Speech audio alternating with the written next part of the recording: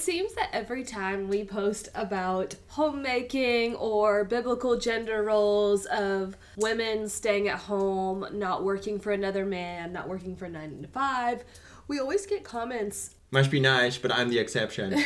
justifying why women should... Or bad testimonies, like here's what happened to us, this terrible story of why this won't work for us or why it didn't work for us. Girl, you need a backup plan in case your husband's a deadbeat, in case your husband dies, in case your husband gets disabled, in case, all these terrible stories. Yeah.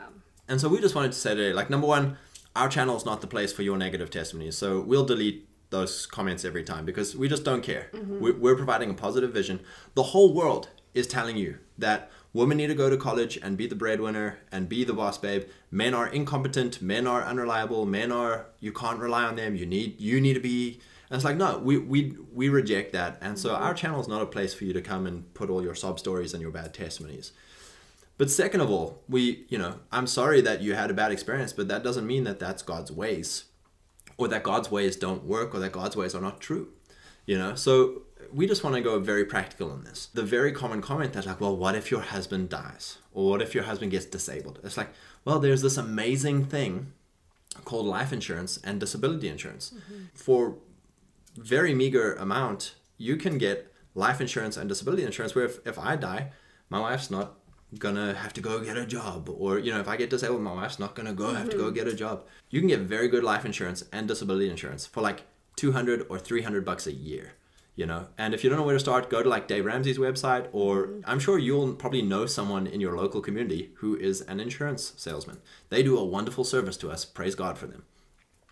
And then the second thing, I was very fortunate with my parents to have modeled this thing, but like my dad did get cancer. My dad did die when I was a teenager. And this is not to be callous. This is not to be disrespectful, but it's the way that my dad and mom set up their life that actually my mom's life is really great. Her sons took over the family business. She carries on with her hobbies and her passions and her life. My dad had life insurance. My dad had assets. So this is the next thing, is that as a woman, if you have this huge ambition to go and be a Proverbs 31 woman, praise God, use it to build your own household. Use it to build your own economy. My mom worked for my dad her whole life. My mom was like my dad's general manager, and it's now the case, like with me and my brothers, all of our wives are basically our biggest helpmeet, our biggest help in our businesses and our economies and our assets, our households, our missions. We want to build a life where we're not a wage slave for our whole life, so that if I die, there's no assets. If I die, there's no income or cash flow. We want to sort that out by having a vision. And of course, like in this market, it's hard to buy property. We don't own a house here in America yet. We want to go there, and that's our mission and our vision together. We're building a business together. Mm-hmm. We're trying to buy property together. The third thing is community. In case something should happen, that's the blessing of making sure you're surrounded by good people, and by surrounded by good people, that you're contributing to a community to where if something happens to someone in your community, you're willing to help out the widow. And so that's a good thing to aim for. Like, how do we surround ourselves with a community to where should something happen, we have people to depend upon? Yeah. And I know that not everyone's family is that. We are blessed on both sides with wonderful family, but you can find that also in church community. And so to just make sure you have community to help you. This thing of living the independent life just as some individual, it's not the way that we've done this since God created us. God created us to be a family unit amidst a bigger family unit, amidst a local area, local church, local businesses, local economy, local institutions. You're not just some lone person who's gonna, oh my gosh, I'm all cut off and alone, because that's how we live our lives. Everything is now either TV and internet, and just go home and watch TV and be on the internet. It's like, no, like we want to be part of a church. We want to be part of family events. We want to be part of local events. We want to know our neighbor. The last thing we want to say is we are trying to give a positive vision against the culture, against the norms of our day, which means it's going to be for the younger men and the younger women, which means we don't need, unfortunately, older people who have not done this, like ourselves. We are now older people who wish we had done things differently, younger. you don't come on here now and say, well, must be nice and here's why this doesn't work. No, that you're showing bitterness. You're showing that I wish I had this. So just say that. I wish I had this. Praise God. That's a good vision. And a lot of comments have been that. And it's so encouraging because that's our mindset. Our mindset towards like getting married young and having children young. Like we're like, we didn't do that. Yeah. But we wish we would have. And we're not going to be angry at people who did do that. We're actually going to be like, praise God for you. Praise God someone did it. Praise God someone has a positive vision that we can all look to. And so that's my challenge to you. If you're an older person who did do it wrong, who did do it according to how, you swallowed the lies of the world, and now you turn around through, halfway through or full way through your life and realize that the world lied to you. Don't be bitter. Ask God, like, God, would you make something of my life that I can come back to the youngsters and say, don't do what I did. Here's a better way. Here's God's ways. It's that whole thing. I know we say it all the time, but like at school, you get the guy who comes who's like, I was a druggie, I was in prison, I killed a guy. Don't do what I did. Do your homework. Stay straight edge. And everyone's like, that's amazing, because he's using his pain of being lied to and have done the wrong thing to come back and give a good testimony, to come back and say, don't listen to the gangster, don't listen to the druggie, don't listen to the one who wants to entice you into wickedness and degeneracy.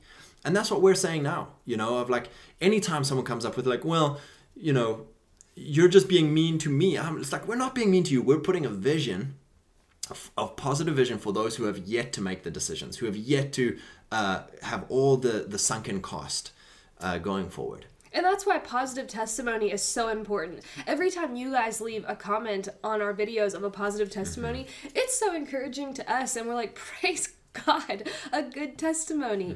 Because the word testimony literally means do it again. And so when you hear that, it's like, wow, what God did for them, he can do for me. And so our heart in all of this is, we're not here attacking older people. We're not here attacking people who've done it wrong. We're here trying to provide a positive vision, positive testimony for those who are yet to do it, for those who are still asking, what are the options? What are the possibilities? What can I do? Do I have to do what the world is telling me to do? And we're saying no. And you don't have to lens everything we say to what happens with the worst case scenario. Do you do that about every decision that you make in life? Probably not. If anything, we try to be like, what's the best case scenario? Yeah. Like, what if it turns out even better than we think? Yeah. Bad things do happen, suffering happens, but you don't plan your life around suffering and around bad things happening. You plan your life with hope that good things are going to happen. It's like driving a car. Like, car wrecks are one of the biggest killers of people and disablers of people in the world. And it's like, the car is still far more useful for the average people who enjoy it than the exceptions who have a bad mistake with it. Yeah. It's the same with like doctors. Doctors kill a lot of people. They're still very useful to the majority of people. It's the same thing with what we're saying is with traditional gender roles. They're good for the majority of people. Well, what about this sub story? What about this crazy hell story? What about this crazy man or crazy woman or crazy children? It's like, that's all so insignificant. It's all so small. The great general value for the rest of the world is huge. So we don't focus on the exceptions. Like, if you're the exception, you don't have to say that you're the exception. Everyone will be like, oh yeah, they're the exception. So we hope that this encourages you, and we hope our videos are edifying for you. That's our whole point of making these things, is to encourage each other in the Lord and know that we're not alone, that even though in your small world it might feel like we're the only ones, you're the only ones, choosing to live counterculturally, but there's a lot more of us than we think. Amen. Praise God. So we bless you guys. Cling to positive testimonies. Avoid negative testimonies. No one wants to be around the Debbie Downers. Be a positive person who encourages God's ways. Amen.